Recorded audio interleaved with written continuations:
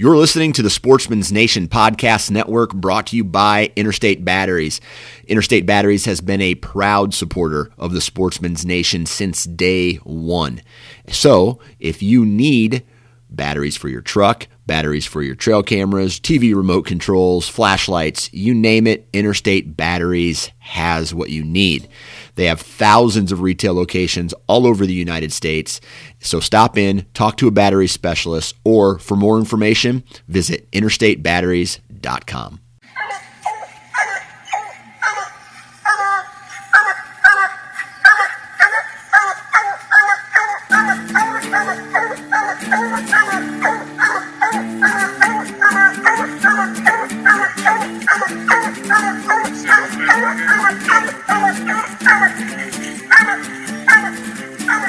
This is a Houndsman XP podcast with your host, Steve Fielder, and me, Chris Powell. If you're ready to up your game to extreme performance, sit back, buckle up, and hang on for another exciting episode of Houndsman XP.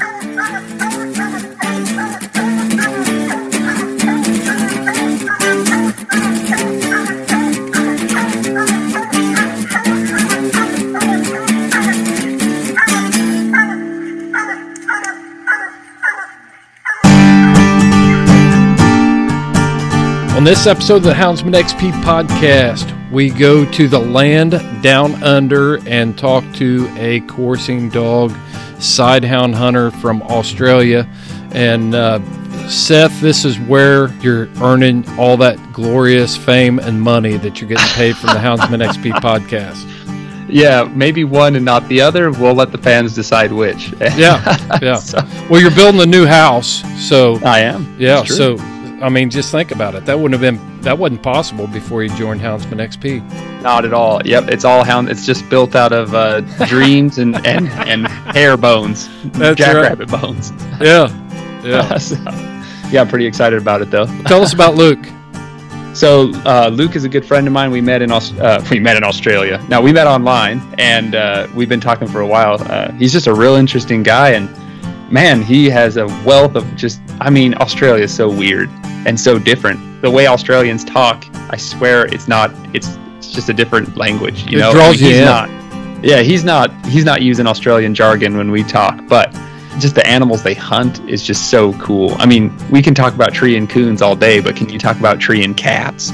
You know what I mean? So right. I just really enjoyed. Yeah. So it was he's really smart, and he's got a really cool perspective on stuff, and man, I just enjoyed talking to him, and we covered a lot of cool stuff. So I'm really excited for the fans to listen to him and hear what he has to say, because it's very unique. That's what it is.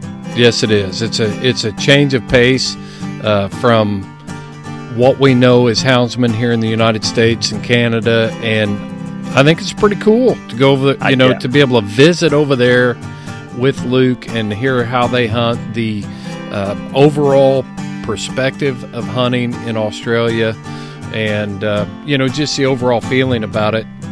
It's pretty good stuff. So yeah, I am very pumped for the fans to hear this one. Really, I am. I thought it was really cool how he also I don't want to give away any. Never mind, I'll let the listeners get there. But I'm grinning. That's all I can say. No doubt. So we'll probably get some mail from the HSUS after this one's over. Maybe, I don't know. That's fine. Yeah, they'll have to.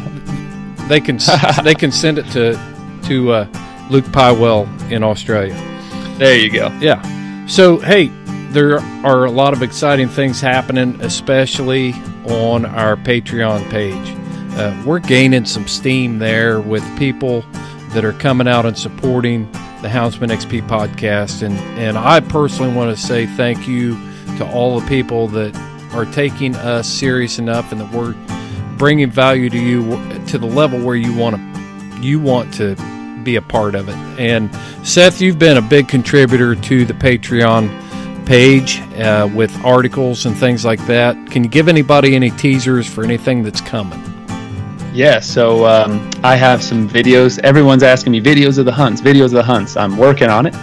And I also have another article coming up. I have 2 already, and they're full-length articles talking about what's going on, and lots of HD pictures that I'm able to get from our speeding dog buggy. But I got some videos coming up in the works and some live content, and I'm going to have a Q&A session with my dogs there, so our Patreon patrons can come out and ask me questions and get to see my dogs up close. And yeah, one day I hope to get some video from their perspective, so stay tuned, patrons. There's a lot of cool stuff coming from my end and from the other guests, or the other members of Houndsman XP too. Yeah, and as you learn how to do this, see, you've kind of been the guinea pig. You've been the one that has decided, hey, I'm going to figure out how to do this. While we've all got our own jobs, you're going to teach us all how to do this, so we can have those same types of input, right?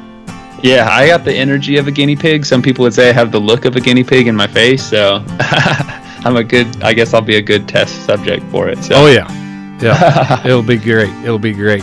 But coming up real soon, okay, every month, this is what I want our Patreon members to understand. Every month we are going to do a giveaway. And that monthly giveaway is going to range in value from $50 to $100. Semi-annually, we will do a bigger drawing, and that will be valued up to $200. Or $200 to $500 is the value of that. If you come in at $8 a month, and if you come in at $12 a month, you're going to be eligible for all of the monthly giveaways, the semi-annual giveaway, and our annual giveaway, which will be up to $1,000 prize package that we'll draw one time a year. So if you come in at a $12 level, you've got 14 opportunities a year to be included in these exclusive drawings only for our Patreon members. Yes, sir. I'm also thinking, I'm thinking next level as far as for our $12 members. I want to have, I want maybe one day to be able to have someone come hunt with us, with me, because I can. I mean, I have the ability to take someone out there. So stay tuned, patrons. We're working on things that I think are going to make it well worth your time, and we very much value your support and your fandom. And I'm very excited to be contributing and be a part of the team, and I got lots of ideas and things rolling out. So keeping it fresh and fun for everybody, and well worth your time. I think that's the most important. And we joked about making money. We're not making as much money as everybody thinks. But we do have bills that we have to pay. We've got hosts for podcasts. We've got equipment. We've got cameras that we invest this in, but the main thing that we want to do is bring you the highest quality guest recordings that we possibly can, and that is always done in person. Those are always our best interviews that we have. We have figured a bunch of stuff out on this Skype deal. I watch Fox News. I watch even the biggest podcasts in the industry now are trying to figure out how to do remote interviews. We've been doing it, and we're getting better at it. So, but once things are back to what we would call normal, then we want to get on the road and get out there and sit down with people face to face. And definitely, your patronage on our Patreon account is going to help us do that. But there's one other thing that we're going to do with that money. And Seth, we talked about this. Do you remember what it is? Well, we talked about a bunch of things, but Freedom Hunters. Oh, duh. Yeah. My goodness. I thought we were still talking about traveling. Of course, we want to support Freedom Hunters, and we want to be able to host the Freedom Hunters event that we put on, and we want to be able to go there and have the ability to capture those events in even more high quality than we can now. And we want to be able to continue their important mission of support to our veterans. We want to be able to get people from the field to the field. I mean, and with Houndsman XP supporting Freedom Hunters and vice versa, we can use our money that we generate on Patreon to help veterans get back out in the field and enjoy hunting again, especially with hounds. From our perspective, we can, let me throw something in. Yeah, I agree. Let me throw something in there. This is kind of a news flash. So last week I was contacted by a hunter from Michigan, and he's a podcast listener. He's also involved in the Michigan Sporting Dog Federation, and he wants to host a Freedom Hunters event during the bear season, take a veteran or veterans with his group of his hunting party up there. So those are the types of things that when we put this podcast out there and we support an organization like Freedom Hunters, it all comes together. And that's what our patrons are paying to support, is our ability to produce this show that trickles down to a guy that wants to pay something back and take these veterans from field to field, as you said. And that's all made possible because we can keep this podcast going. So that's the value of our Patreon account. Definitely. That is such a good point. I would love to host a Freedom Hunters event too in the future, and I have the ability to. So that's something we can stay tuned for, all our fans and stuff listening. But you're not just helping. What our dream at Houndsman XP is not to help us, but to help you, to help everybody. We want to be that umbrella that preserves, protects, and promotes hound hunting nation and worldwide. And we have to get started somehow. And that is the key to the Patreon account. We just want to get it going so that we can help you, and you guys can help us, and we can just continue to, preserve, protect, and promote. The slogan's perfect. So, yeah. Well, I think we've got a guest that's waiting to come on. So what do you say we roll out this interview, Seth? Let's do it. Welcome to the Houndsman XP podcast, everyone. We've got another week of the COVID-19 coronavirus quarantine. When's this thing going to end? Who knows? But I'm tired of it. And but we're still making podcasts here, and we've got a couple pretty cool things going on today. One is our team member, Associate Seth Hall, is going to be joining me on the mic today to talk to a houndsman from Australia. And before we get there, I want to talk to Seth for a minute. Seth, I really appreciate you finding this houndsman from Australia. I'm glad to be here, and Luke's a cool guy. I've been talking to him for a long time. So yeah, for people that may not be keeping up, Seth, do you remember what episode you came on? I want to kind of do a little backstory of how you ended up on the mic as a co-host. Yeah, so I had posted a lot of content to Facebook because I was just really excited to share a lot of the photos I'd been taking. And I met you there on Facebook, and you kind of reached out to me, and you were like, hey, do you want to be on the podcast? And I don't know how to say it, but fangirled a little bit, and I was like, yeah. So, I did episode 40, High Octane Houndsman, and it's a good way to describe me and the dogs, I guess.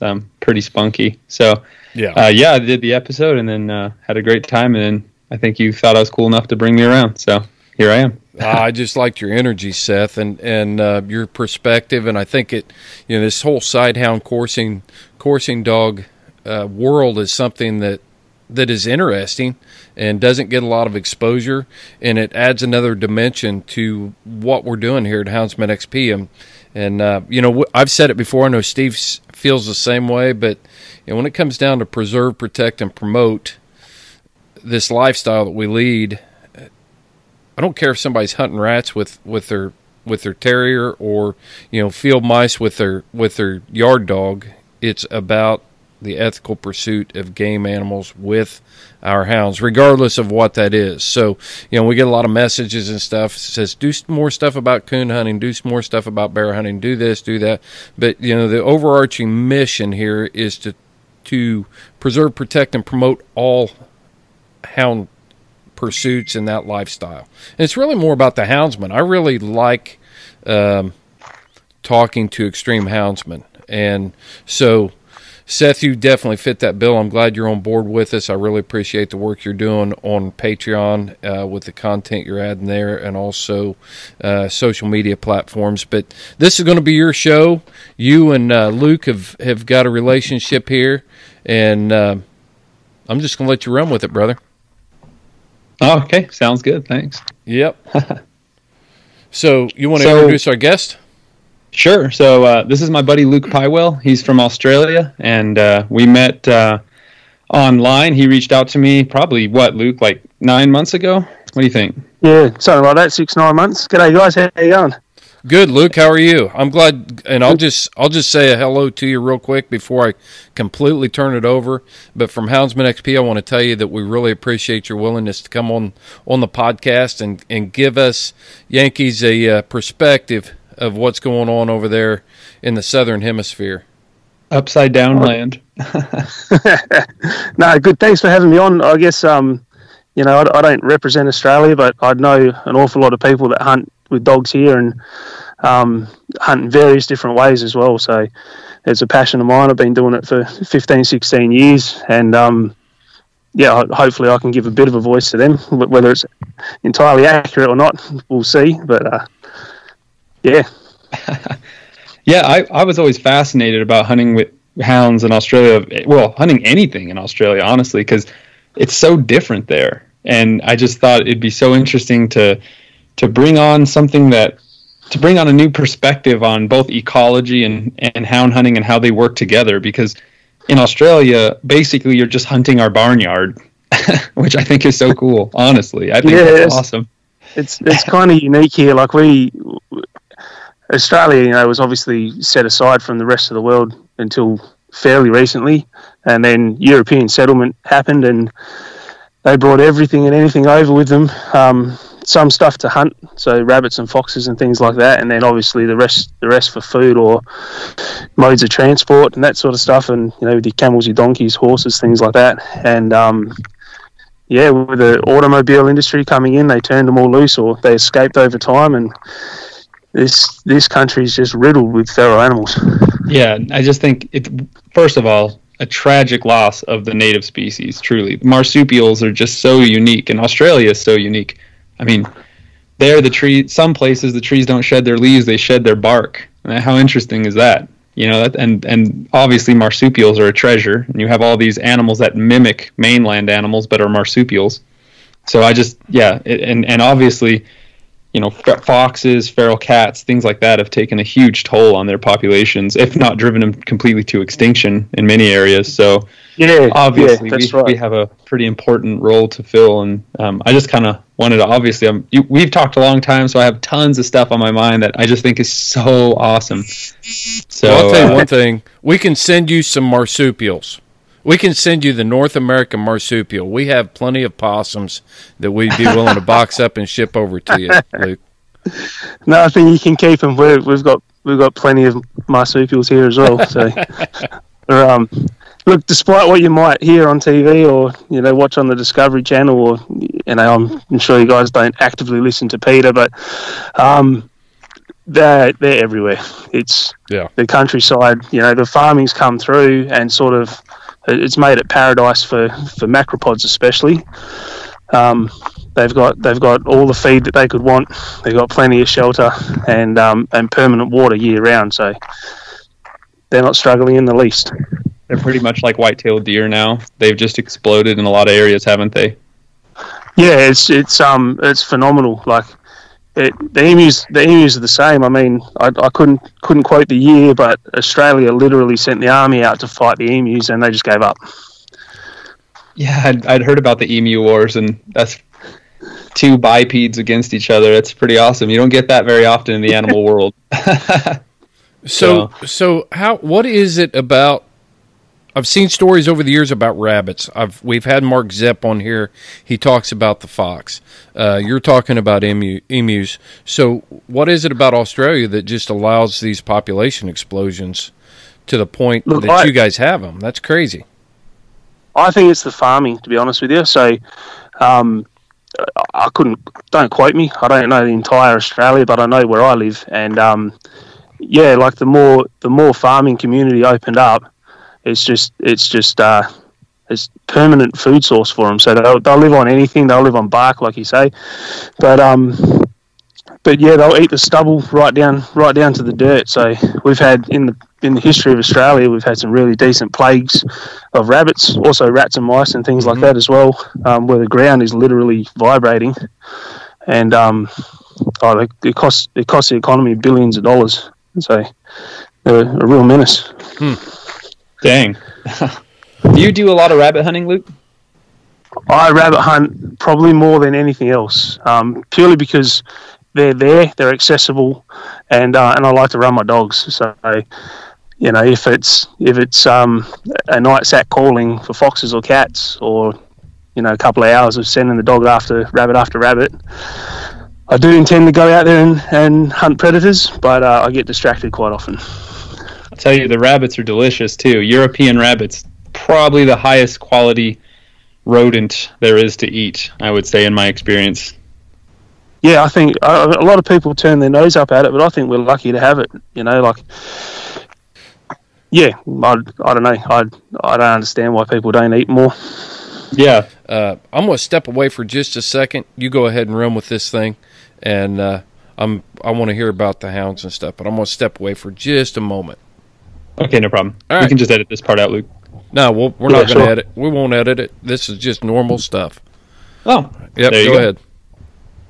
Yeah, so Luke, I wanted to ask what kind of dogs you're running after rabbits, because here in America, rabbits are a lot different than the European rabbit. Well, at least in the southwestern United States where I hunt, we have cottontails and we have hares, and cottontails, like the eastern cottontail, the United States, they tend to get into the heavy cover.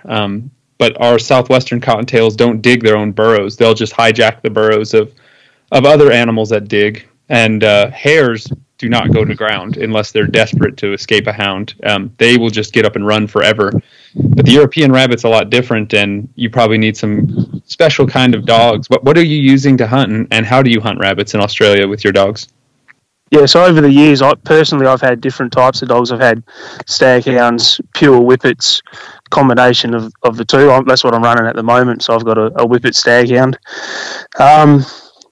My mates are running half-cross pit greys, so they're getting dogs that traditionally were used for bull baiting and pit fighting, and nowadays they're used for hunting pigs. We've got a massive problem with pigs up in the north of Australia and the east. So we get some pretty good genetics from those dogs, and we cross them across a track greyhound and get the first cross out of those. So they have a hybrid vigor, and they're all-round athletes. So they're bulkier than like a greyhound or a whippet, but some of the stuff I've seen them do it's amazing. They're all-round athletic dogs. Yeah, they are so beautiful. I've seen a lot of greyhounds and their crosses. People are crossing them now for hunting like pigs in Texas at night. People use like thermal cameras and stuff to watch the dogs run out there and just catch the pigs outright instead of chasing them with scent dogs first. But I know that those. Go ahead, bud. Sorry, we do a bit of that here too. So like I've run straight greyhounds on pigs, and anything sort of upwards of 80 kilos, they struggle on it and they'll bail. But around there and down, they'll lug them pretty hard. And the staghounds are a greyhound, deerhound, and in Australia, it's really just worker to worker. So it could have anything in it, to be honest with you. But traditionally, they're a deerhound greyhound cross, and mate, they'll swing off anything. So oh yeah, those are basically that's what we hunt coyotes with here. The staghound, and in America, and exactly like you said, they're just worker to worker, bred to just get it done, and they are super gritty. People think because sighthounds are like lean and skinny that they're not strong, but they are super powerful. I think another thing that puts people off them is how meek they are around humans. So, like, if you raise your voice around a sighthound, it sort of cringes and slinks away. It really can't tolerate that. But on game, it's a whole other beast. Yeah, they're incredible. Yeah, the first time I saw coyote dogs in action, I was like, these are werewolves, because they were so friendly. And like you said, they're just so sensitive and friendly around people. And when they see prey, they just morph into this beast, and they're amazing animals. So, yeah, I've seen pictures online where you just have tons of rabbits stacked up, and that's just awesome. I love it. I mean, you guys are catching lots of rabbits, doing a good service out there. But what else do you guys like to hunt? I know there's so many barnyard critters out there for you guys. So I touched on it before about the foxes and cats, and I've been online recently talking to people in the States and just getting shot down about hunting cats. So I kind of just shut my mouth about it. But look, they are an absolute scourge. They kill countless amounts of animals per night, and I think the last thing I read, there's between 2 and 6 million feral cats in Australia. So, probably not taking into account the ones around the outskirts of the city and the little hobby farms and things like that, because they're well and truly established. But, you go right out into the countryside, into the outback, there's nothing really predating upon them except for the odd feral dog, and they're out there doing damage as well. And potentially an eagle or two here and there, but I mean, there's enough roadkill around to keep those things alive as well. So I don't think the feral cats get a hard time, and they're incredibly difficult to hunt. So I mean, we'll go out. Couldn't agree more. Yeah, they're a scourge. You guys are facing the absolute worst feral cat problems in the world. Really, you'll never catch flack from me. As a wildlife biologist, I just see the firsthand destruction those little dudes bring, and I'm like, get them all.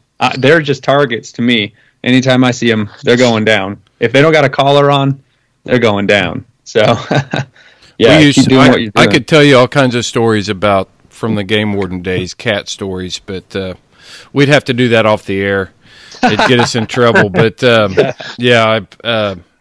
it's just a cultural thing. You know, people, when you have an animal like that, people in the United States think of a cat and, you know, Fluffy laying on the couch and being your little friend, and they fail to recognize that I've run into some pretty nasty feral cats out there, being in the outdoors, stuff that was pretty ferocious, and you know they're the most prolific killers that we have. So yeah, we can't sit back and judge what you're doing in Australia from our comfortable seat over here in the United States. It's not comparable.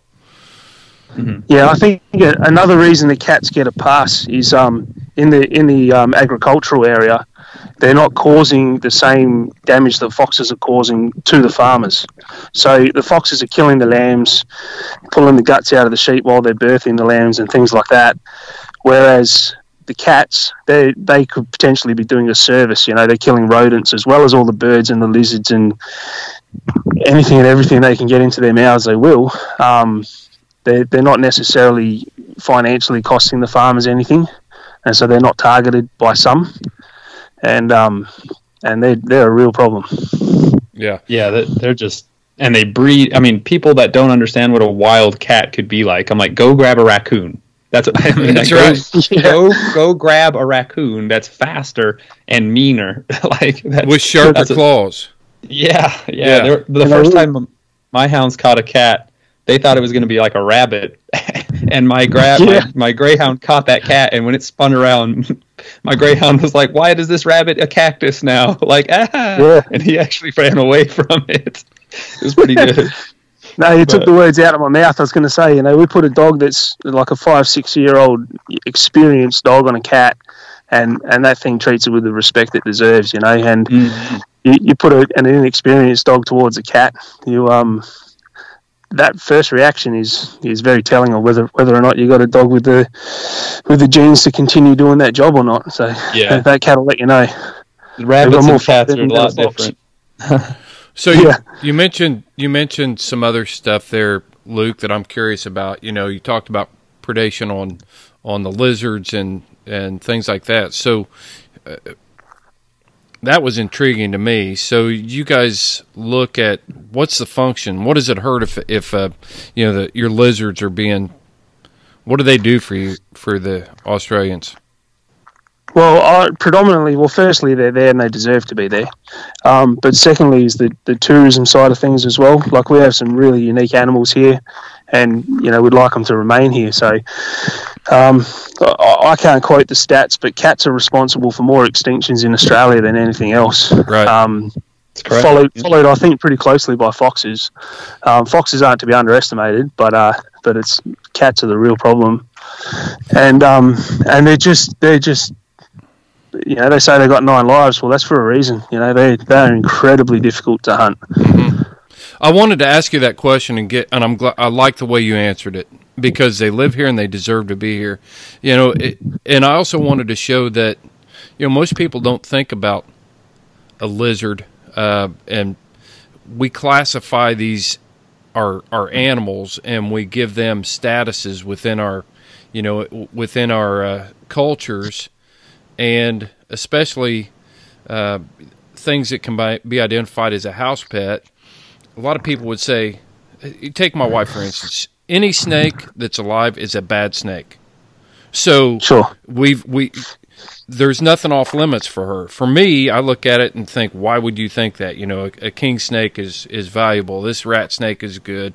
But as humans, we try to humanize and give each animal a status within our life.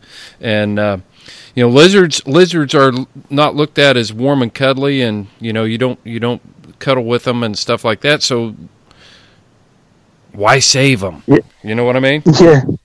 Yep. So yeah, I guess, you know, people do the same thing here. It's mainly the city-bound people that, you know, never leave the cappuccino strip. They're sitting there drinking their soy lattes or whatever they're doing, and they're very opinionated on what happens in the bush. Yes, but that's the same here. Out there. Welcome to the world of wildlife biology. Yeah. how many of them do you bump into out there, Chris? Seth, rather. Yeah, Seth. I ran into him too, but Seth, you're current. You roll with it, man.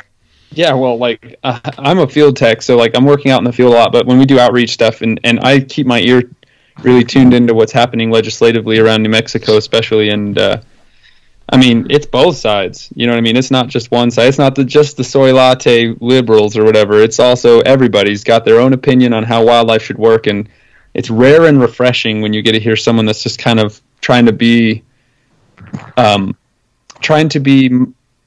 mindful of both sides, because it's very complicated, and like everything in wildlife management is super complicated, as it's a metaphor for everything in life. I mean, everything has a rich, complex story, and luckily, in my opinion, feral cats are one of the few that are pretty black and white. You can just be like, they are bad. Like, there's really no good side to wild cats in Australia. So our government, for the last 4 years, they had a target by the start of this year. I haven't actually researched to see if they made it or not. In the last couple of years, they plan to kill 2 million cats. So awesome. That was their intention. Whether they achieved it or not, I don't know. I know there's a bunch of American celebrities jumping up and down about it, but went ahead with it anyway because glad we could help. Yeah. So, Luke, I got a question for you. What do you hunt foxes? Because I was very curious about that. How do you hunt a fox in Australia? Like, how does it even work? So, there's multiple ways to do it. If you're like right out in the wheat belt or the outback with big open plains, you shine a spotlight around at night, you'll see its eyes, and you can pretty much drive up to it. I've seen some videos on YouTube of coyote hunters doing a similar thing with their dogs. Mm-hmm. Drive with a reasonable distance, dump the dogs, they run after it, course it a few times, and catch it and kill it. That's if you have the luxury of having massive open tracts of land, but most of what we got here is not like that. So the foxes, they tend to hug the ridge lines or the bushes or the creek lines and that sort of stuff where a vehicle can't follow. And so generally what we do is we'll get to what I would call a foxy looking area, and prior to seeing the fox, so we're predominantly hunting at night, and if you shine a spotlight around and you see a fox, you see it because you see the reflection of its eyes. Mm-hmm. And well, those eyes could be looking in one of 360 degrees, right? But they're looking straight at you, and they're looking at you for a reason, and you're already busted. So we pull up, a little bit further away than where we think they are, or think they are likely to be, and we'll call to them. So we use a bunch of different mouth calls, and something that represents a rodent or a small animal or a rabbit or something like that in distress. Mm-hmm. And then we'll have a quick flick around with the spotlight. If you see some eyes, obviously that's where it's coming from. Keep calling, and then when it gets close enough, turn the light on and off a few times. When it's close enough, drop the spotlight on it solid and release the dogs, and they'll chase it down. So you running those half-breed pit greys after the foxes too? Do they work well for them? Pit greys work well. Like, we run straight whippets on them as well. Whippets have a bit of a harder time with them. I prefer to use a bit of a bigger dog because they just kill the fox so effectively. Mm-hmm. So they'll grab it wherever they happen to grab it, usually on the back leg somewhere, and sort of dust it across the ground. And as it's sliding, an experienced dog will transfer immediately to the back of the neck, mm-hmm. and then basically cervical dislocation. So, the way you would kill a chicken in your backyard, That's how you're killing that fox. So Yeah. very, very quick. How big? People how big is liken a fox? Sorry, Seth. How big are your foxes? I reckon around 5 or 6 kilos. So I don't know what that is in pounds. Oh man, but, you're gonna make me do math. Yeah, The reason I sort of dreaded this. The reason I ask is because when I was talking to Bear Saragusa and Jorgen Kristoffersen from Norway, they talked about fox hunting over there, and their foxes are considerably bigger. So bigger than the North American red fox, and it kind of floored me because they are the apex predator. So they just grow. Yeah, in the north, you're going to get a lot bigger animals. So as creatures move north, their body density and body size increases. It's a adaptation to stay warm, pretty much. And in the warmer climates, they're going to be a lot thinner, longer legs, longer ears, longer tails, that kind of stuff. It's not to say we don't get big foxes. We do, and I see them online sometimes, and they're up there, and then there's even bigger ones which get away. So you said 5 to 6 kilos, right? Yeah. Okay, so 6 kilos would be 13.2 pounds. That's small for even a North American red fox over here. So that's interesting. They're like a cat. That's crazy. Right. Yeah. Right. Yeah. I don't know. They're around the size of a small whippet, like a little Italian greyhound type dog. Right. They're around that size. Mm-hmm. So they can run a lot better than people think too. The first time I saw a swift fox run, which is not quite obviously a red fox, but they're both vulpids. They're both foxes, but they can run a lot better than I thought. They are fast. And they can turn on a dime too. Incredible. Yeah. The only fox we have here is the red fox, so Vulpes vulpes, and I reckon the way I'd explain how they sort of step out of the way of a dog as it's about to turn it is probably the closest animal I've seen to a snake, other than a snake. They do this little swish to the side, and the dogs just barrel straight past it. I need to introduce you to a jackrabbit then, clearly. Yeah. So what's a long fox race, Luke? Like what would make your jaw drop with like power of a fox running and making those dogs look silly? What's a long race? Probably a minute. Okay, yeah. I was curious about like no what kidding. Yeah, if it's not dead within 45 seconds, that's surprising. If it's still going within a minute and the dogs haven't lost it through the scrub, yeah, like so out in the plains, the fox he's not getting away. So that's where you get your minute if the dogs were really tired at the end of the night, or gotcha. Or that fox is just pulling some incredible moves. Yeah, but yeah, that's a long time, a long race for a fox. On a good night, how many foxes could you expect to catch? The best I've done overnight, and it includes the afternoon and the next morning as well, is 16.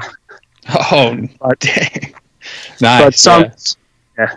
But like we were the farm we're on, they were lambing early, and he was pretty desperate to get rid of them. So we put a decent effort in that night, and I think we just got lucky as well as the skill. So oh yeah, that's awesome. But yeah, look, three or four is a fairly significant night. But there is guys in different parts of the country that'll pull bigger numbers than I am. Oh sure.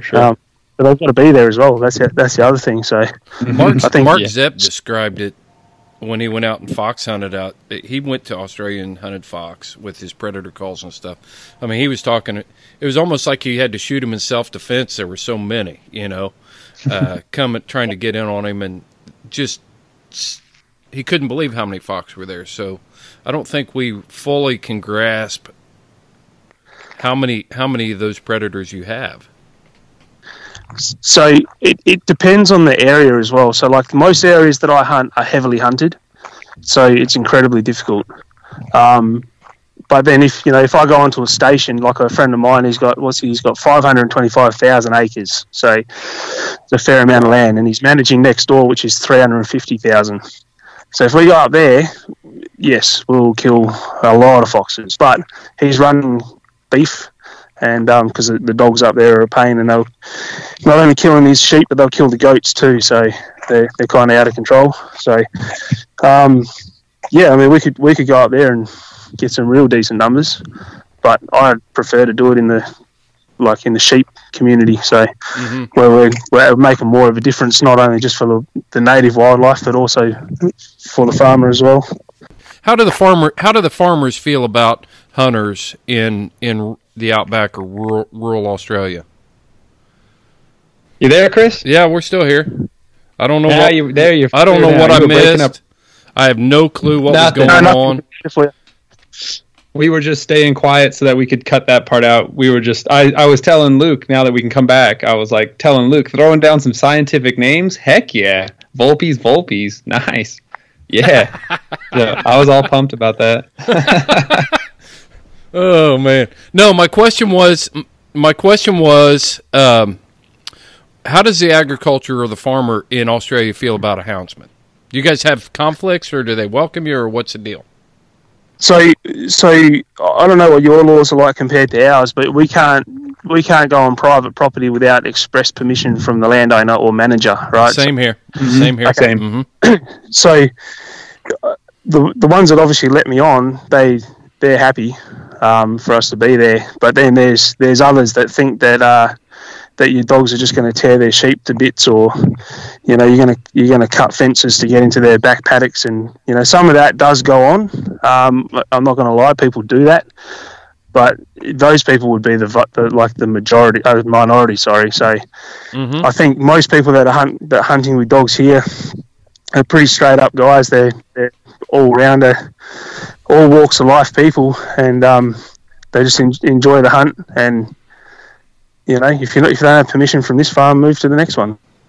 Yeah. Places to hunt. Yeah. I mean, that property I talked about, my buddy, who's more of a mentor of mine, an older guy. Hopefully he doesn't listen to this, because I've just called him old. But look, he took years to get us down there. He was talking to that cocky or farmer for a period of time, and eventually we got down there, and sort of to paint the picture, we showed up with these two greyhound cross-type dogs, and they had tracking collars on them, they had electric collars on them, and we had a rifle with us. And the deal was, if we lost the dogs, we could find them. They had the tracking collars, same as what they use for the pigs. If they do anything, go into the sheep yards, if we call them back and they don't listen to us, we'll zap them with the electric collar. And if they start disturbing the sheep bad enough or attacking one, we'll just shoot the things. And I reckon about 3 hours in, no electric collar, rifles were put away, and obviously no tracking collar either. So he just saw how under control the dogs were. They've got a job to do. They know what their job is, and they're not interested in what they're not allowed to touch in the least. Mm-hmm. So I love that. I mean, that's a long road to get there with a dog. And you have to do it right, because you've got a dog with such a high prey drive. It actually wants to catch and kill everything that moves. Mm-hmm. But yeah, if you can direct that drive and let it express it, and turn it off wanting to do it to other animals, the animals it's not supposed to do it to, you'll have a content dog and content farmer, and you're putting meat on the table and you're killing a few fells along the way. So let me get this straight. I want to make sure I understood everything you said there. So you guys approached a farmer and more or less told the farmer, if my dog attacks your sheep, I'll shoot it? Correct. Or you can shoot it? Both. Did you give the gun to the farmer? He had his own. But yeah, 100%. Like if my dog's attacking his sheep or even his chickens down at the farmhouse, put a bullet in it, because that's his property, and it's my property that's damaging his. He has every right to stop it. So totally agree. Both morally and legally. So yeah. The first time we I wonder how many. I want to know right now, and you can send us messages on Facebook. How many houndsmen out there in America feel that confident that their dogs are straight, that they're going to do that? That right there. Send us messages. I want to hear it, because I don't know that I'm there. I like that approach, though. It's like, hey, it's your property, and yeah, I think we would have a lot of problems here in the United States. But that was amazing. I'm glad you brought that up. I've seen Luke's dogs online. He's got some really well trained dogs. That brindle dog of yours, Luke, he's awesome. He is awesome. Probably got some plot in him. So that's something that I personally do. I'll only run one dog at a time. So I'll only own one dog at a time, and I'll only run one dog at a time. But like, what I mean is, so if we go out with 3 dogs, I'd expect there's 3 people as well. Mm-hmm. And you are 100% responsible for everything that dog does. That's true. You guys, the thing is too, is if you don't mind, Luke, if I can, I'll explain. Like, hunting at night gives you a lot more control over a single animal, because that keeps the race a lot closer to the release point from the dog, because that spotlight kind of keeps the animal in a more or less quarter mile, or like maybe a half kilometer circle from your like release point. Is that about right? Would you say? That's about right, yeah. But it's not just about that as well. So when we pull up on an animal or on a group of animals, we'll select the individual animal that we want by dropping the spotlight on it. Mm-hmm. And the dogs know that that's the one that they're going to go and hit. Mm-hmm. And that's the one they'll chase. They'll run past everything else and they'll go to that one. So that takes some training to get them to that point. And then if they miss it, or if something goes wrong, or we decide, no, come back, turn the spotlight off, call them back.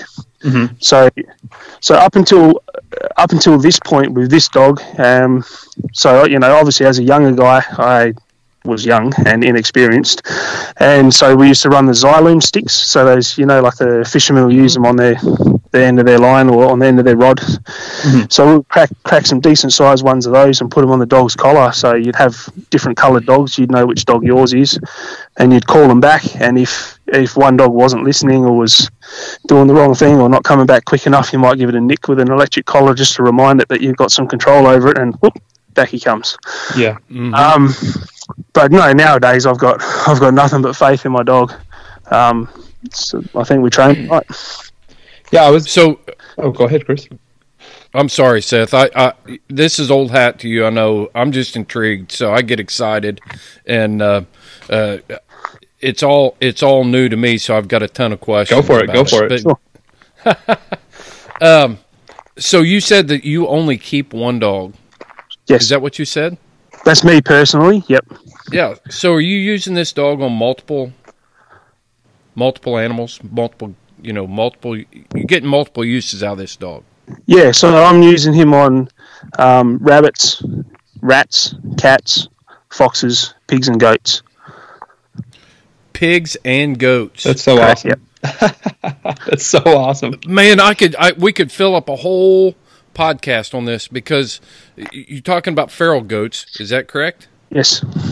But yet you don't expect, you absolutely will not tolerate this hound chasing this sheep. So you've got a goat is okay, a sheep is not okay. Goats and sheep are 100% different animals.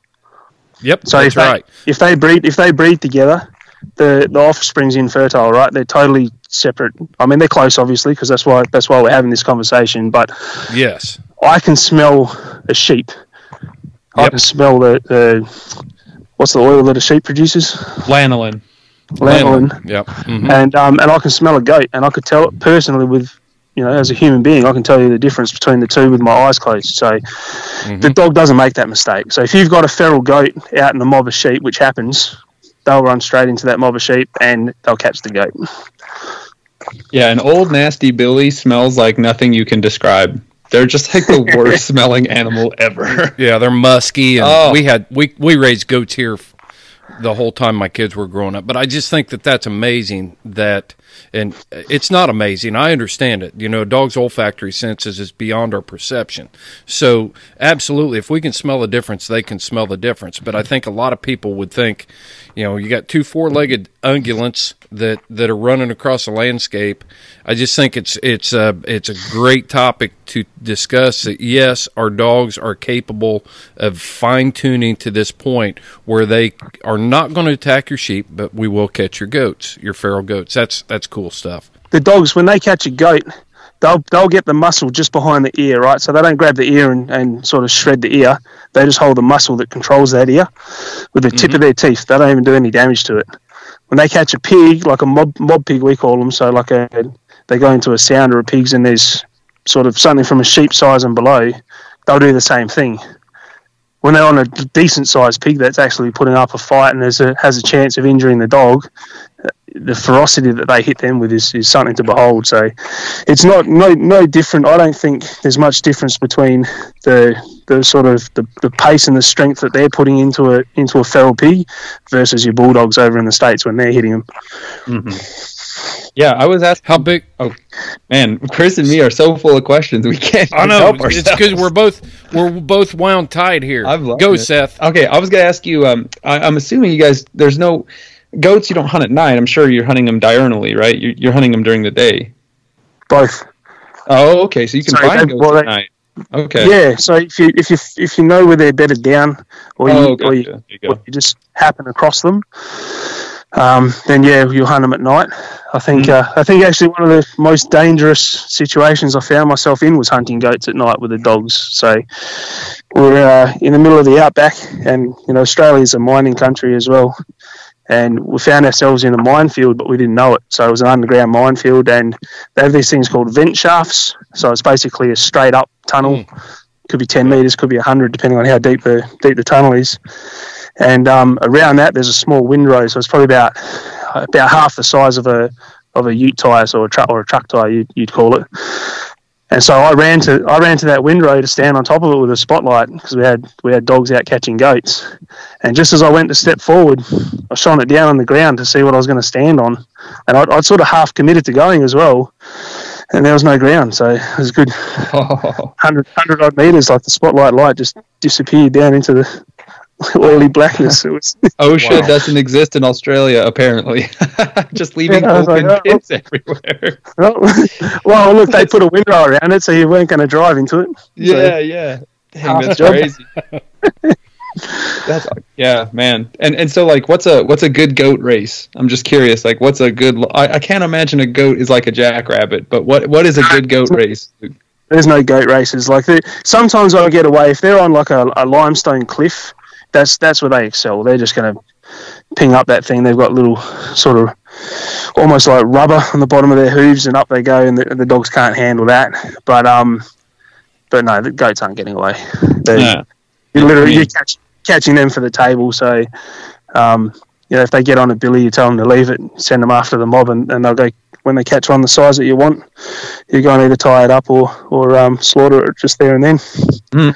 That sounds great, man. I wish I could do that. Holy smokes! It's funny. A dog runs for a long jackrabbit race is 5 minutes, and those dogs are pushing their bodies to the maximum to catch a 7-pound animal. You know what I mean? Like it would be sweet to be able to go grocery shopping with my hounds a little bit more effectively, but in America we just don't have that opportunity. So you guys are lucky. If we're catching goats, to try and catch as many as we can, for whatever reason, whether it be to feed the dogs or the farmer doesn't want them, you'll catch as many as you can catch yourself, your fitness level. So you'll run to one, kill it, run to the next, kill it, run to the next, kill it, and then for me, that's it, 3, 4. And so in your guys' country, so here's the big thing, right?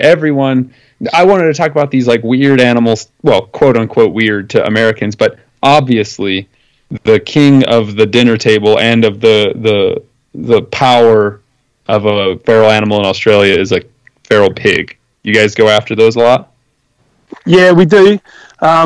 More in my past. Like, I've got 3 little kids at home. I don't have the time to get right out where they are, so they're extremely difficult to get unless you're using the dog with a nose.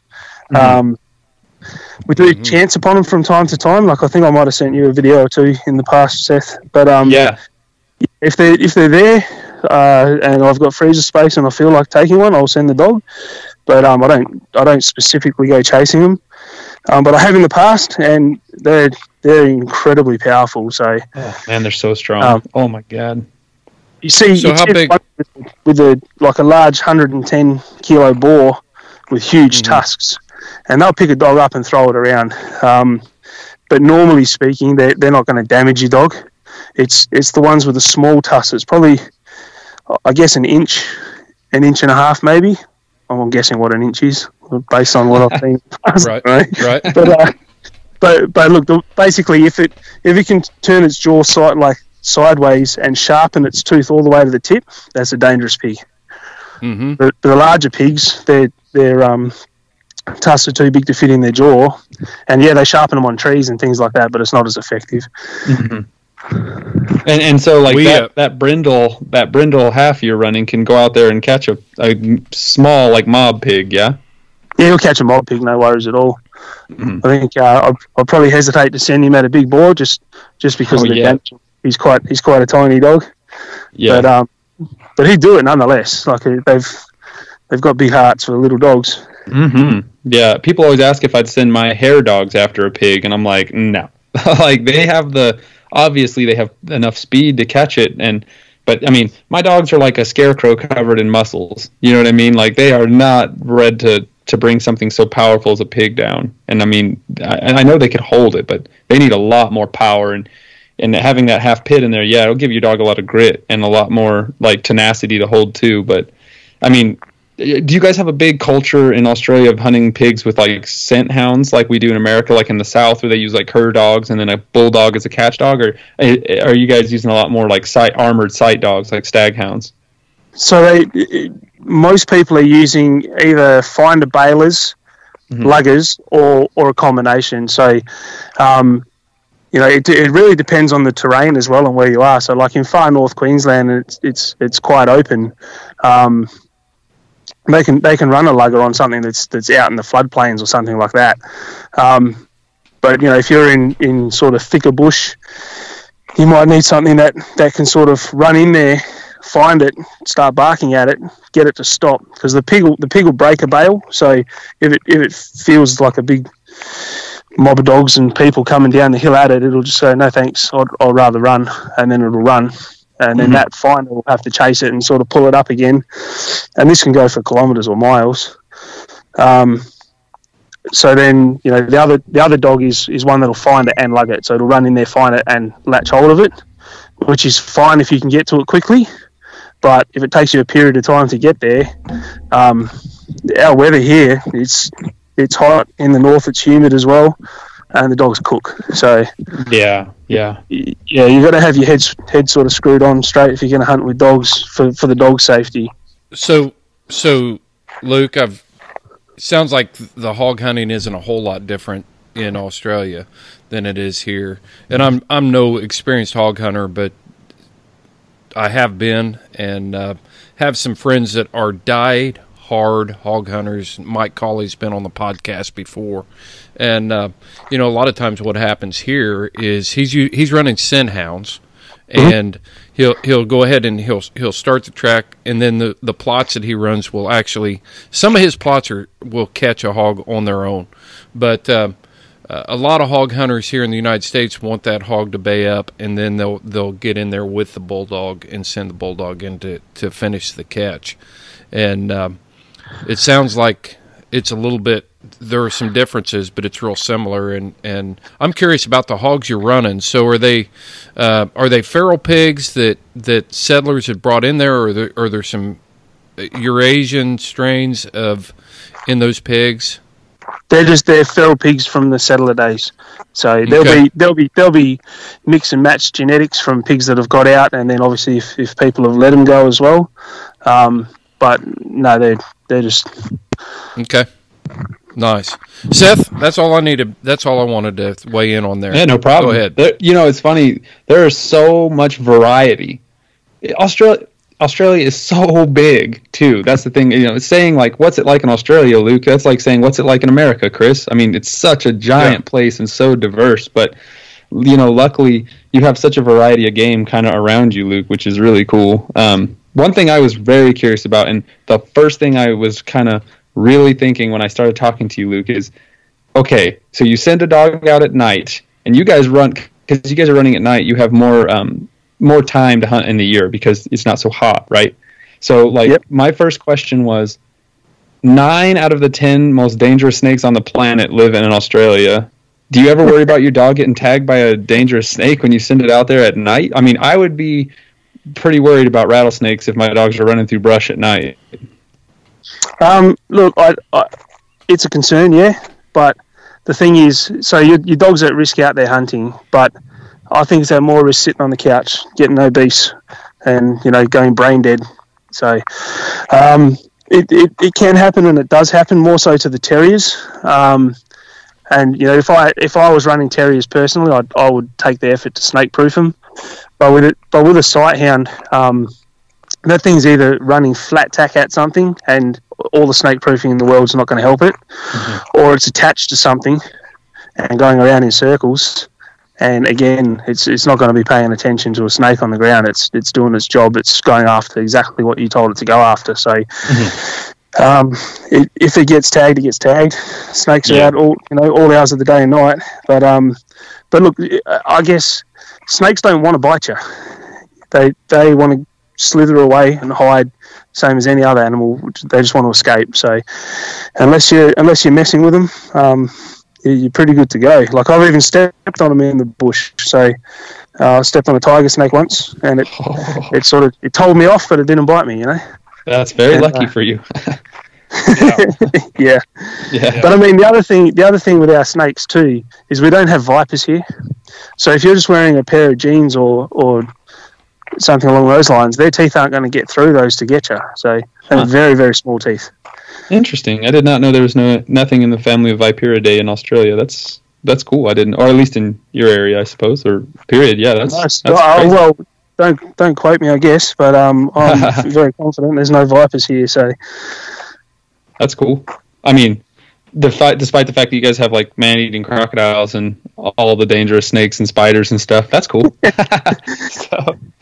I think insects kill a lot of people here. Like, you know, if we've got the feral honeybees, same as you guys do, so they're probably more dangerous than anything else if you're being realistic about it. And I know a lot of guys talk to me, you know, that don't hunt with dogs, and I know a lot of hunters who, you know, the archery or rifles or shotguns or whatever, and they're saying, oh, you know, but your dog's going to get damaged.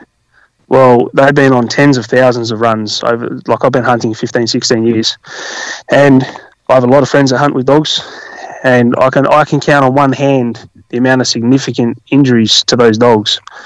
Whereas I got guys that fight professionally, and I can count on two hands the amount of significant injuries that they've received. You know, so yeah, I think it's true.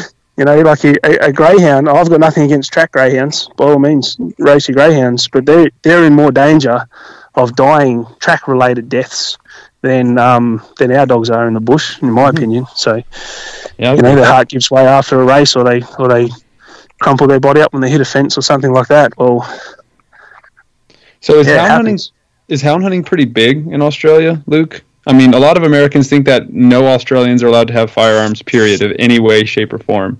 So, you know, a lot of people online, YouTube, see like hound hunters in Australia. Is it pretty dang popular there?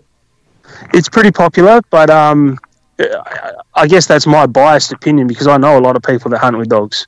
So I mean, you know, with the social media in the last sort of 10 years, I've been introduced to people all over the world that hunt dogs. Or hunt with dogs, sorry. But no, the firearm thing, yeah, that's a common misconception. We've got all sorts here. If you the main difference between Australia and America, I think, or two differences is, one is you can't have a firearm for personal protection, which I think is wrong on all levels. And then the other one is that semi-automatic are heavily regulated.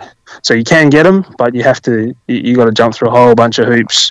You have to be, you know, it has to be your primary job is to go out and cull feral animals and things like that. So the guys that fly around in the little Robinson R22 choppers shooting donkeys and horses and camels and things like that, they'll run semi-automatic rifles, but not too many people do it, at least legally. I've got a bunch of firearms in my safe, and they're just sitting there rusting because I honestly can't remember the last time I used one. Yeah, that's how I am with. I got my sight hounds. I sold all of my rabbit hunting rifles. I don't even want to shoot at a jackrabbit. I feel sacrilegious even aiming a gun at a jackrabbit now. Save them all so I can have good races later. That's how I feel about it. I can't help it. They're awesome. Goodness. You know what? I'm about to start constructing a new home soon, and my wife suggested that we build a little altar that has a little sitting jackrabbit in it. And I was like, "This is why I married you, honey. This is why." But anyway, yeah, you know, it's funny too because I was thinking Luke, seriously, buddy, I mean, we've been talking for months, and I know these episodes can't go for 5 hours, but I have so many things that I just think the difference between how you guys view game and how we view game is so awesome, the dichotomy between the two. And also, I think it's really cool how we all overlap in a lot of ways too, because with feral animals, you have this view that they are a nuisance, they are vermin, they are trash, but it doesn't matter. When you hunt game with hounds, you still love them and respect them, except cats. Yeah. Yeah. No, look, I don't mind cats. I think they've got their place in the world, but it's certainly not in this country. Like I circle back to them, but yeah, they're just and all levels they shouldn't be here. It's so. I always said that cats are great animals, but I think people should keep them on leashes just like they do dogs. Not kick them out the door at night and expect them, they'll come back to the doorstep in the morning. You want to walk your cat? Go for it. Keep it on a leash. Yeah. When I was a kid, there was a guy in the town I grew up with that had a hook for a hand and walked a ferret on a leash. So awesome. Yeah. And he was super friendly too. Not in like the free candy kind of way, just like in a really cool, genuine way. But yeah. He was awesome. So that's sort of segueing into another one. So we use ferrets here quite often as well.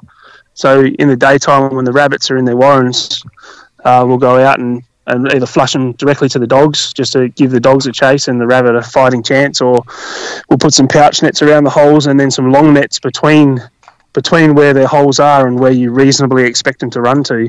And that comes with experience, but you kind of work it out pretty quickly. And go hunting rabbits during the day. That'd be awesome. Can be pretty exciting. Yeah.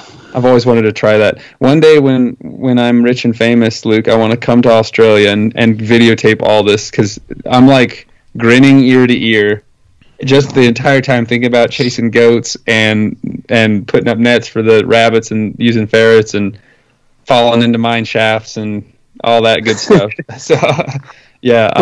When I go hunting, I have every intention to video it, right? So, I think you've seen all 10 videos that I've managed in the last 15 years because I just forget about it. I go there and I'm just fully absorbed in what I'm doing. And, another thing guys say about hunting with dogs, like guys that hunt with, different methods, they say, oh, you're not really part of the hunt because you're not the one pulling the trigger or whatever, but come out for a hunt and you'll change your mind. Because you don't have to feed your gun. So you don't have to you don't have to train your gun either. You know what I mean? Like you don't have to keep your gun alive and work with it, build a relationship with it either. So yeah.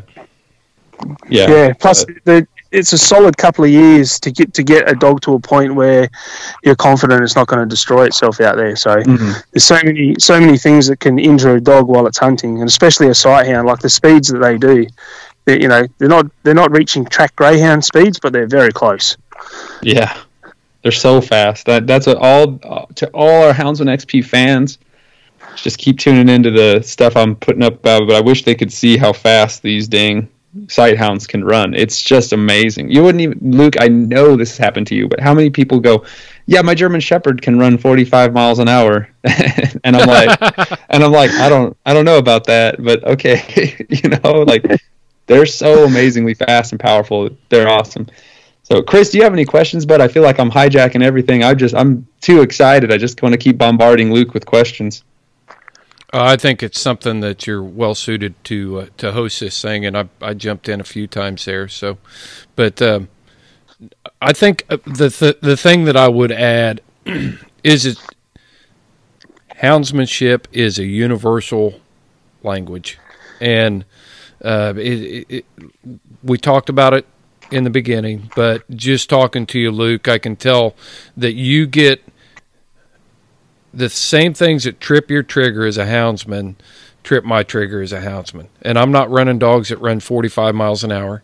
I'm using my dogs in a completely different way, but I can still feel the energy that you have. And so that's my take on the whole thing. Yeah, I'd agree with you. Like hunting with dogs, to me, it's phenomenal. Like our dogs that we use are not specialist dogs. They're not the fastest dogs. They don't have the best nose. They're not the toughest, But they're a good combination of those things, and they're very sort of multi-purpose animals, so they can do a lot similarly to what other dogs can do. So they're not going to track a pig, 5-6 miles, but they'll track it half a mile or a mile, for instance. So they're reasonable at what they do, and they produce meat. So, sure, catch feral animals, and look, when they don't. Like, it happens, things get away, and that's what makes it exciting. Heck yeah. One thing that I've been able to develop from producing this podcast is the respect and the perspective that, just because it's not the way I hunt here doesn't mean that you're doing something wrong. And just because you're hunting a type of a dog that I personally would not hunt doesn't mean that you're doing it wrong. If I sent you one of my blue ticks, it wouldn't suit you because that's not your game. And if you sent me a sidehound to Indiana, it's probably not going to suit me because it's not my game. So I really enjoy talking. I've said this before, but I am always the beneficiary of producing this podcast by being able to talk to you, expanding my understanding of how houndsmen around the world are using their hounds and developing those relationships and respect. So kudos, man. It's cool stuff. Yeah, heck yeah, dude. To me, that sort of, I agree with you wholeheartedly, and that expands out to hunting as well. Like I don't think there's any reverence in what anyone does. So someone hunts with a bow, good, go hunt with a bow. Someone shoots a duck out of the sky with a shotgun. To me, like that's probably on the border. Like it's. You can't guarantee a clean, ethical kill. Well, but you're trying, so go for it. By all means, Go try it. Do your best. If something gets injured, that is part of hunting, And I fully support guys that use guns, and I fully support guys that use dogs. The only thing I'll say about the dogs is I genuinely don't think the animals feel any pain. So I think that they have the fight and flight. They have a dump of adrenaline and whatever other chemicals they have in their body, and they run. And, when the dogs catch them, they know they've been caught. But I don't think they feel it, to be honest with you. So I was speaking to Seth the other day, and I was saying, like, I've been involved in I was in law enforcement for 5 years, and I've been injured quite a few times, and a couple of times fairly significantly. And I knew what happened, like this bone broke, and then that bone broke, and then this tendon snapped, and so on and so forth, all in separate incidents. And I knew it happened, and I computed that, but I wouldn't call what I felt pain. So I think the animals are the same. Like Seth, you hunt hares and they go stiff as a board after you catch them. Mm-hmm. So they've had all sorts of chemicals dumped through their body. And they're prey animals too. So I think they either designed or evolved, whichever you subscribe to be a prey animal. That's why they've got eyes on the side of their head, and that's why they run instead of fight. So. Mm-hmm.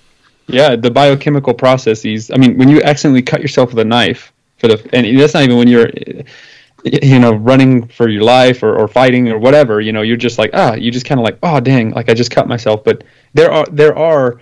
I agree with you, Luke, and this is coming from as scientific a perspective as I can bring, a biomedical as a wildlife biologist could bring. But there are so many protective hormones surging through that bloodstream that their body isn't in the mood to compute those kinds of trivial things. They're like you said, the adrenaline is there to keep you going.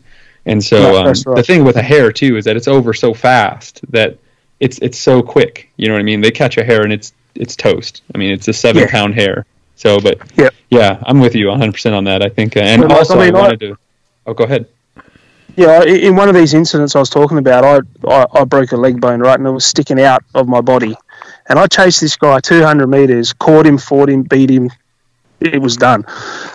And it was like 2 hours later that I went, actually, my leg's starting to hurt now.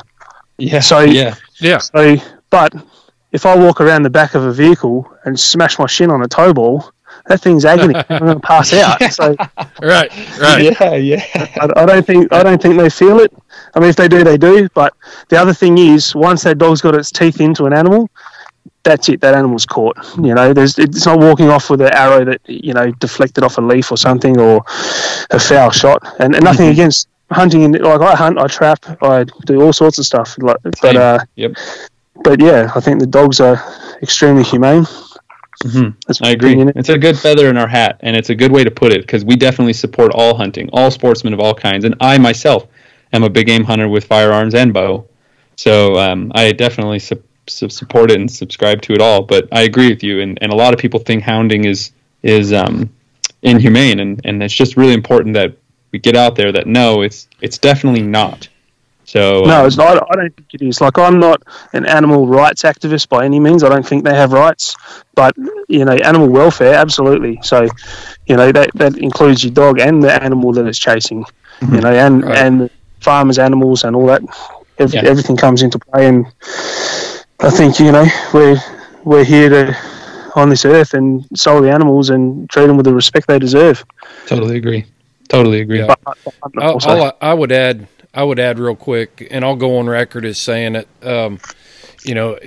Most of the time when these comments are made about use of hounds being unfair, not being fair chase, being inhumane, it's spoken out of ignorance, because people aren't familiar with it, and our culture has become masterful of the Disney world we live in, where animals have families and friends and feelings and all this stuff. And some of it comes from that, but from other hunters, it comes from a standpoint of being selfish. What you do interferes with what I do, or I have this perception that it will. So therefore, I don't approve of what you do. And so we get that attitude, but I would also add that houndsmen can be just as guilty by making broad general statements that, the deer hunters are going to ruin my hunting. And I think what the message we're trying to get out here, and I hear you talking about, Luke, is we need to embrace all forms of hunting. There is nothing that is sacrificial. We can't afford to lose any part of hunting.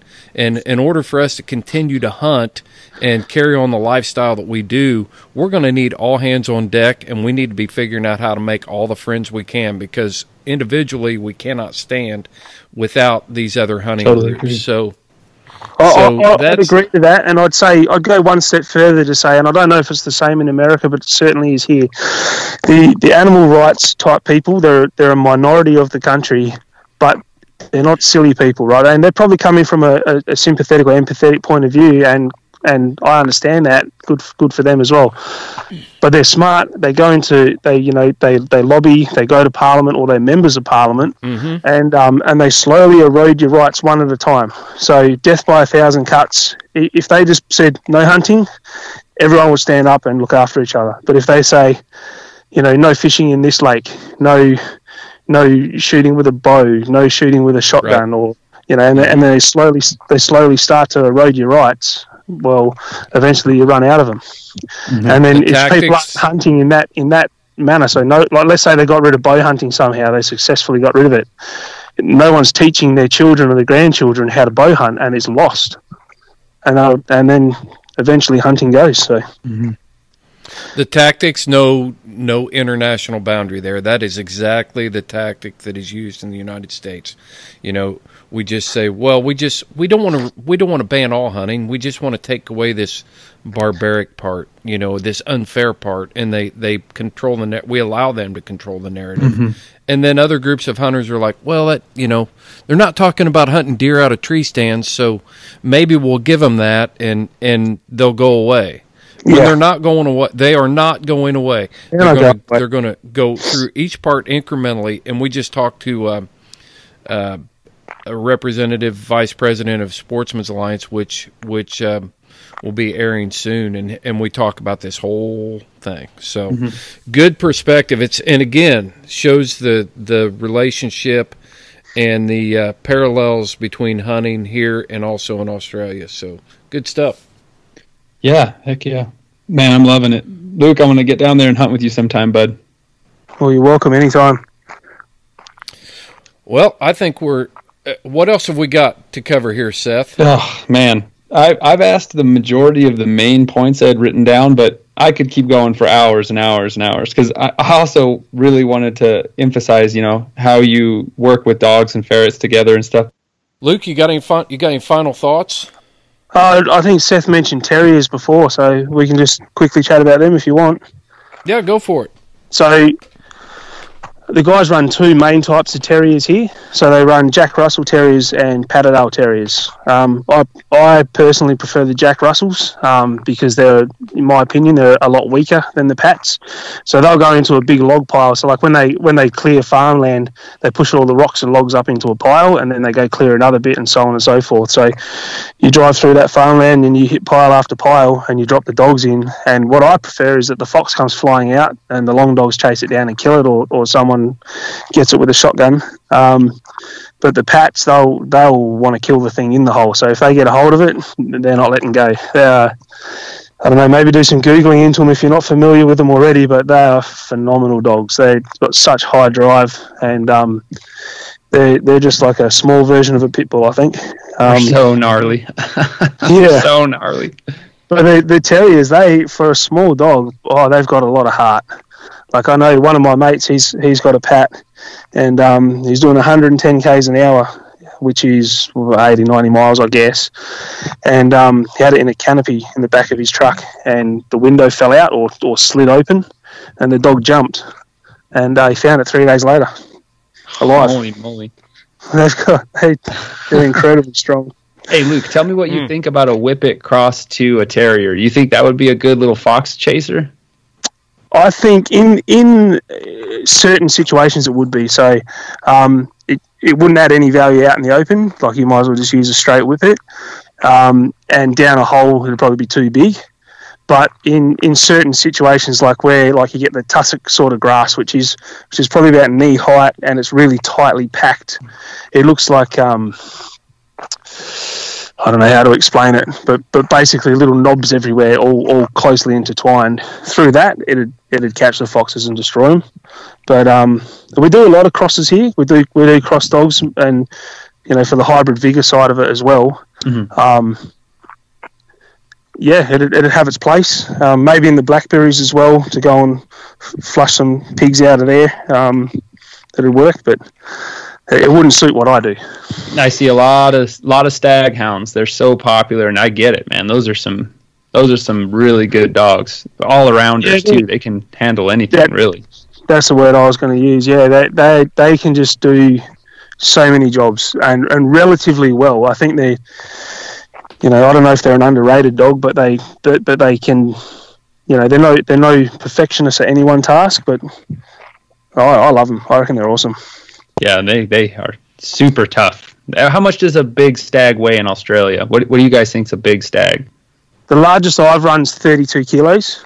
Oh, wow. So yeah, that's big. Get your calculator out. I don't know what that is in pounds, but 70 pounds. Yeah, that's pretty good size. I've seen some coyote dogs that are around 100.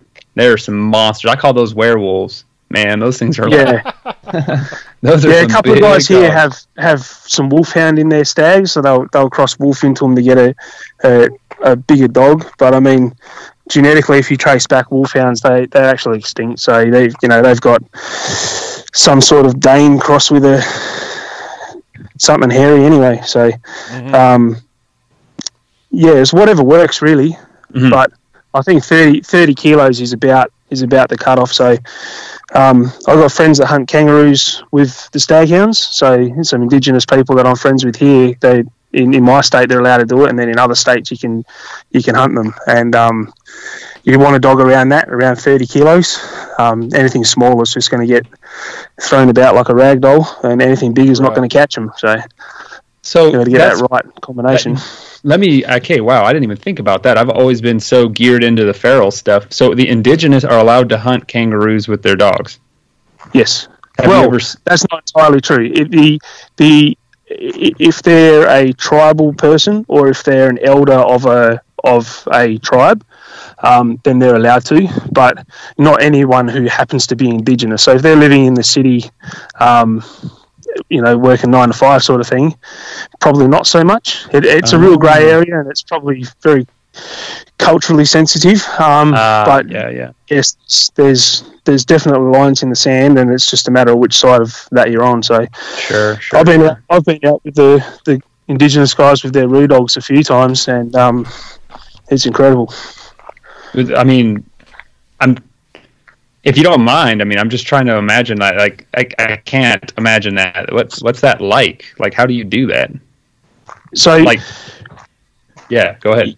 Yeah, either night or daytime, they've got to get them. They've got to get the dog to see the roo. Predominantly at night, so you drive into a paddock or a low-lying scrub, so you can put eyes on a kangaroo and the dog sees it, and then release the dogs. And it's not dissimilar to, a hare or a fox or something like that. I mean, they're chasing an animal to catch it, and the animal's running to get away. And kangaroos are incredibly fast. Like, if you jump on Google and see how fast a kangaroo is, I think they find another gear or two when a dog's after them. I'm not sure where they got their stats from, but I'm pretty sure a dog wasn't chasing it because, boy, they move. And the thing is, too, what species were they hunting? I mean, red kangaroos are like giant bipedal rat elk or something. They're like humongous. Like, what are you hunting? Well, not you. What were they hunting? Yeah, I've hunted. I've been with them and hunted reds, greys, wallabies, and wallaroos. And wallaroos are sort of shoulder height animals, and they are just little nuggets. And to me, I think they're the most dangerous of the lot, like more so than a big red. I mean, the big red guy, if he gets a good kick in on your dog, he's going to damage your dog.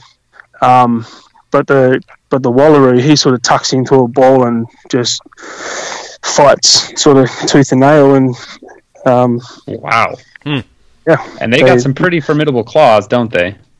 Yeah, they do. Like, I mean, it depends where they are. If they're in the rocky country, they get ground down to little nubs, and then the danger to the dogs there is falling off the side of a sort of a small limestone outcrop or something. But no, like, yeah, they do. If you don't want to be on the receiving end of one, put it that way.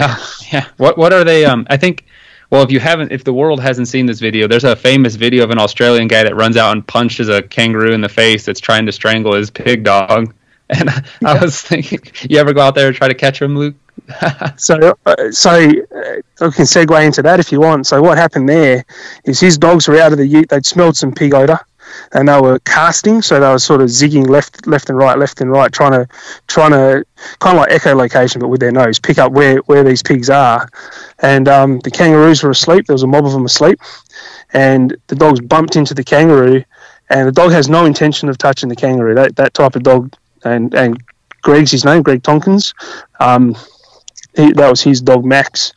And the Roo jumped up, grabbed the dog on its chest plate, and sort of tackled it because it was too close to run away. So it was just an unfortunate event where the two intertwined with each other. And if you watch the video again, I mean, it went viral, so I'm sure you can find it. That dog has zero interest whatsoever in that kangaroo. He's just standing there. He's averting his gaze. He wants nothing to do with it. He's like, no, this wasn't me, Dad. So, Greg obviously goes across to disengage it too. And look, those boys had rifles in the car. They had every right to shoot the kangaroo, and he chose not to. And yeah, you've got all your comments online. I saw a lot of them, but I challenge you to stand up to a kangaroo that shapes up to you and see. Yeah, that was. Wow, that's cool that you know him. Wow. Dang, Luke, you get around, bud. I know all the cool people, Steph. That's how come I know you, mate. Yeah, that's true. Let me ask, when you were hunting with those indigenous guys, what are they running after the kangaroos? Are they using like big stags, or what are they? I'm trying to imagine what a good roo sighthound looks like. So they're using staghounds, but generally speaking, they're using short-haired staghounds. So most of the guys that I know are up in the goldfields and then the north of Western Australia. I live in Western Australia, and so they have a short-haired version. So they've crossed deerhound, greyhound, and worker to worker, same as everyone else has, but they're running the short-haired ones so they don't overheat. Oh, so gotcha. The other thing that we get in certain sections of our bush, and again, it's all different, with the really wiry-haired sort of deerhound-looking stags, we get a lot of burrs, and pretty much every single plant here, except for a gum tree, has a spike of some description on it. So our bush isn't great.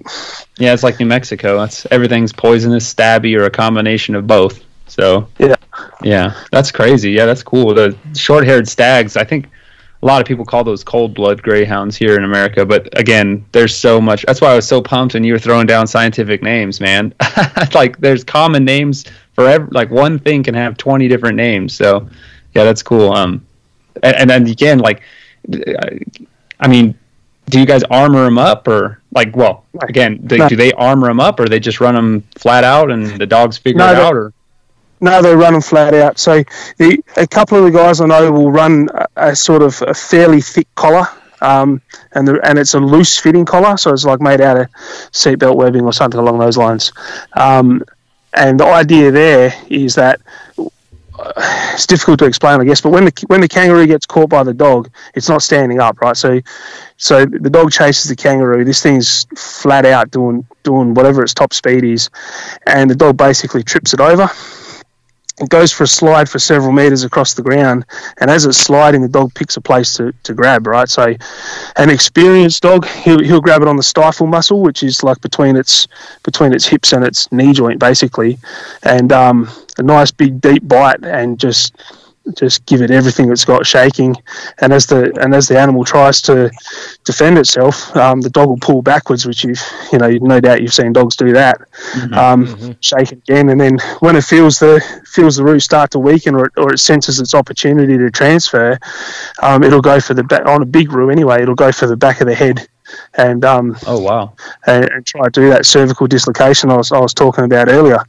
On a small root, it'll just trip it over, grab it over its shoulders, crush its chest, shake it, and it's dead immediately. Like it's a small to medium root's got no chance against a greyhound type dog.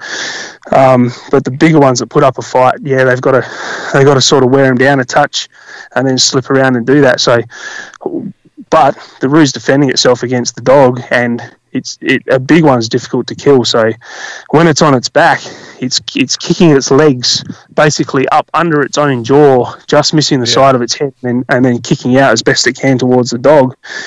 And it'll continue to do that. Like I've seen the toes go in their eyes, and the boys have to pull the toe out, and the dog doesn't get blind. Its eye gets pushed to the one side, and then it comes back, and it's just sitting there wagging its tail. So man, dogs are awesome.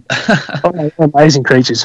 Yeah, but so if the root kicks past the dog's shoulder or up past its throat, and it connects with this collar, its foot goes between the collar and the dog, and because it's such a wide collar, it's not choking the dog out at all. It's got all this surface area to disperse that energy, and that foot's now out of the game.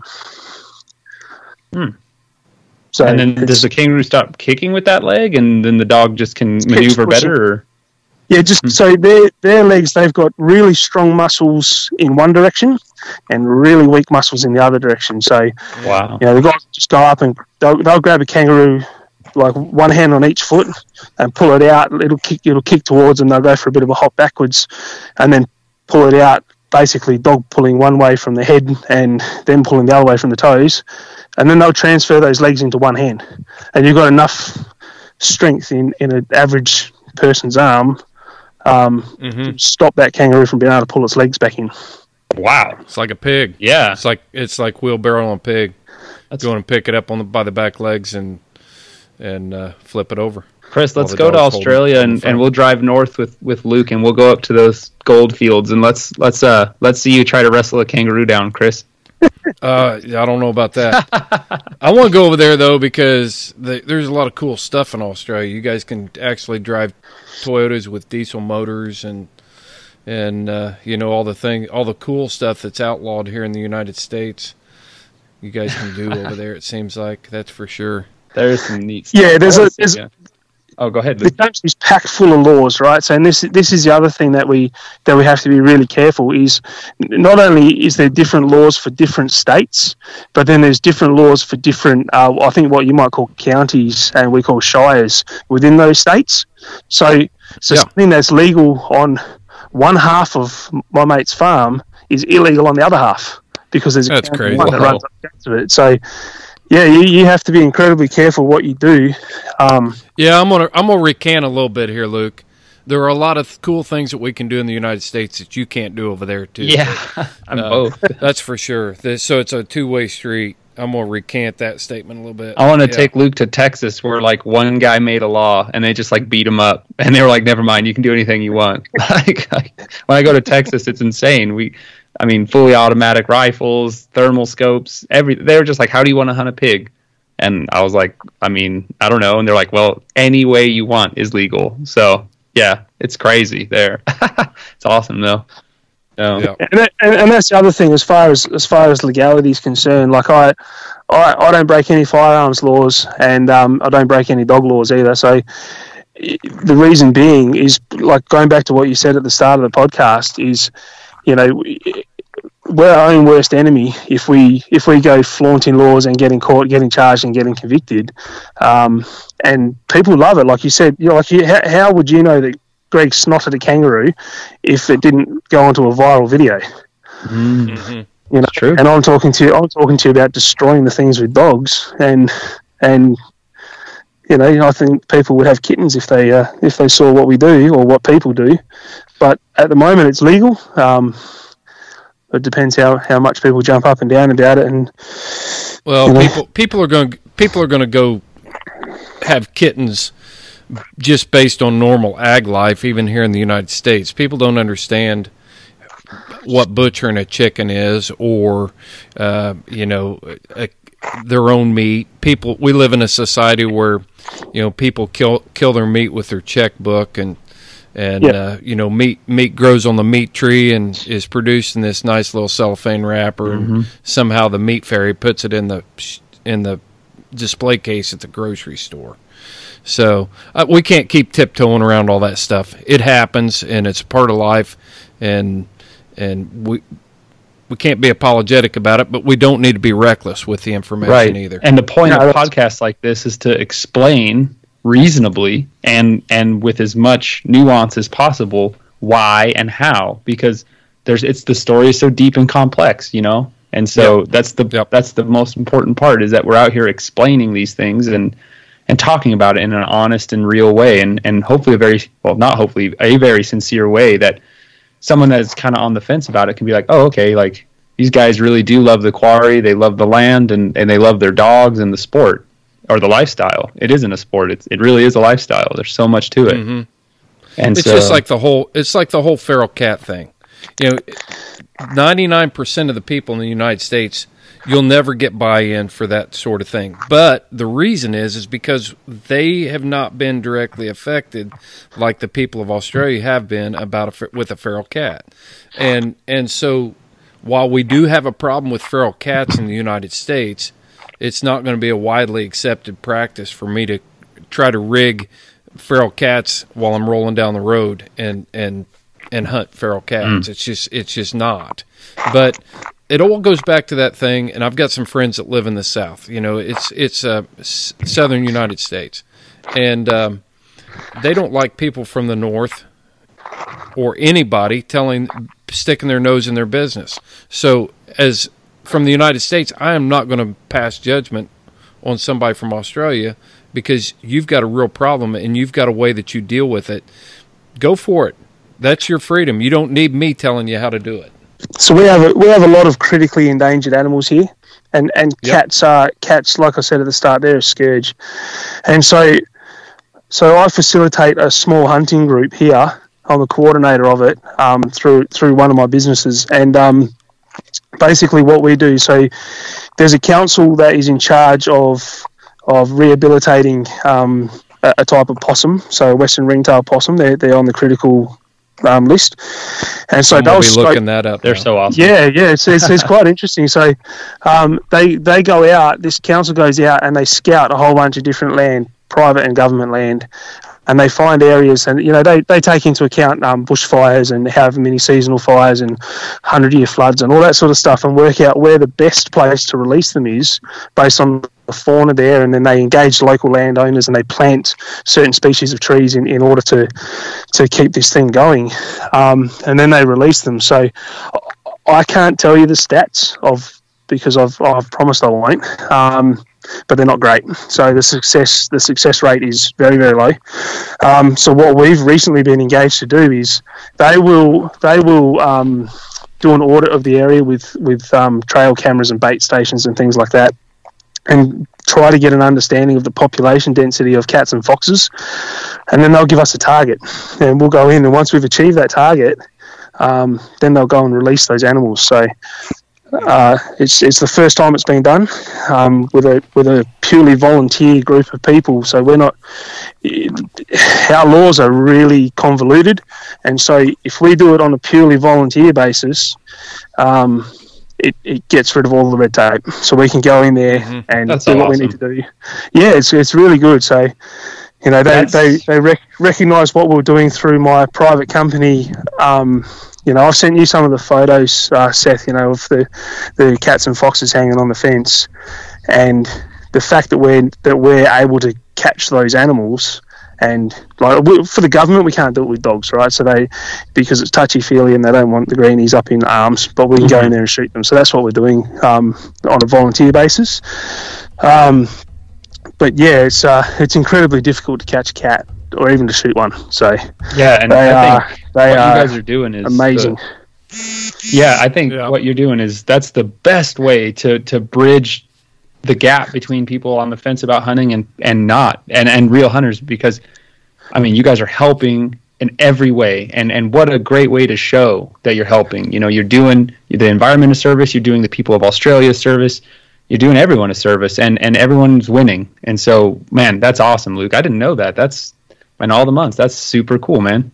So yeah, it's cool. So I mean, you're never going to shoot them all. You're never going to trap them all. You're never going to poison them all. And you would understand more about the epigenetics of an animal than I do. But you cull out the most of them, and the ones you've got left are only going to breed incredibly difficult animals to poison, trap, or shoot. So, look, I think in the future, using dogs, so using like a specialist dog, like a Springer Spaniel or something like that, to go and locate that cat in order for you to shoot it, or send the dogs, or flush it out of the pile, or scare it out of a tree, or whatever the case may be. That's up there, and I'm talking to them about it.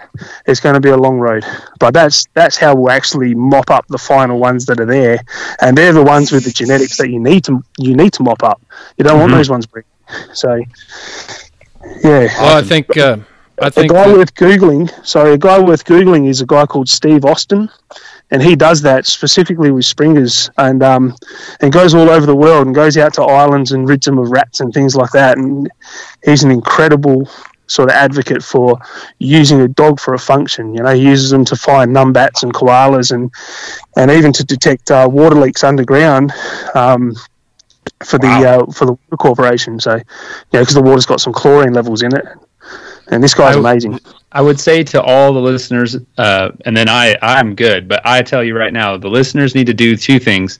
Google what a numbat is, because that is the craziest little animal ever. And also they need to Google what a bilby is, because a bilby is like if a kangaroo and a jackrabbit had a baby together.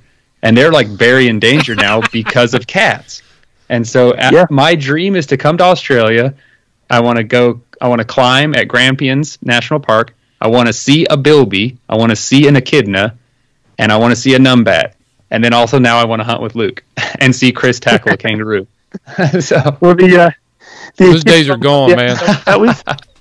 We bump into those every now and again. But in all the years I've been hunting, and I spend a lot of time in the bush, I've seen one bilby. Oh, no. Yeah. That broke my heart.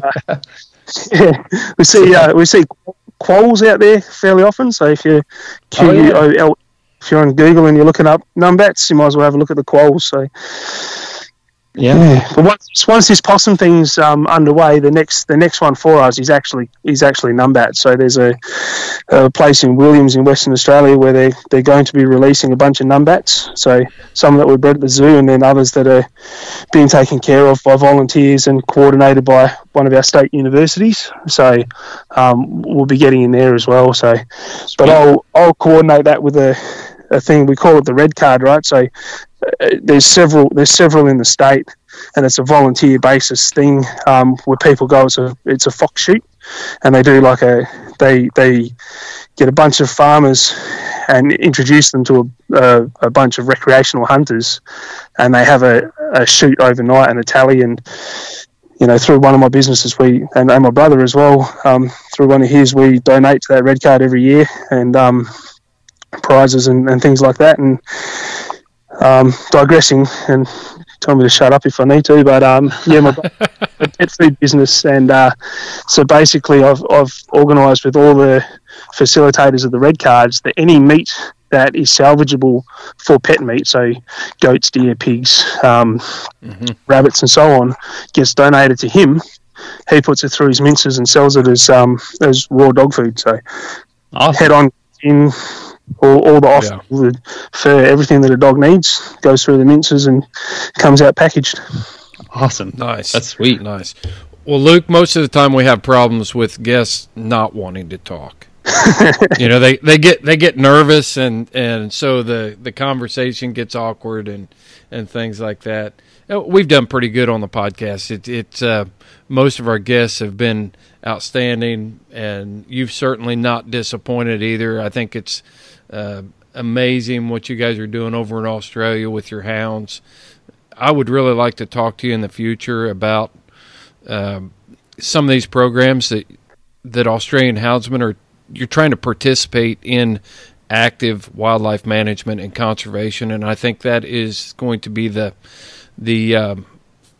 message that we have to carry forward as houndsmen in order for us to survive and keep this lifestyle alive. And we just have to keep plugging away. We have to keep getting the message out there and be relentless on getting that message out there, but also do it in a way where it's palatable for the public.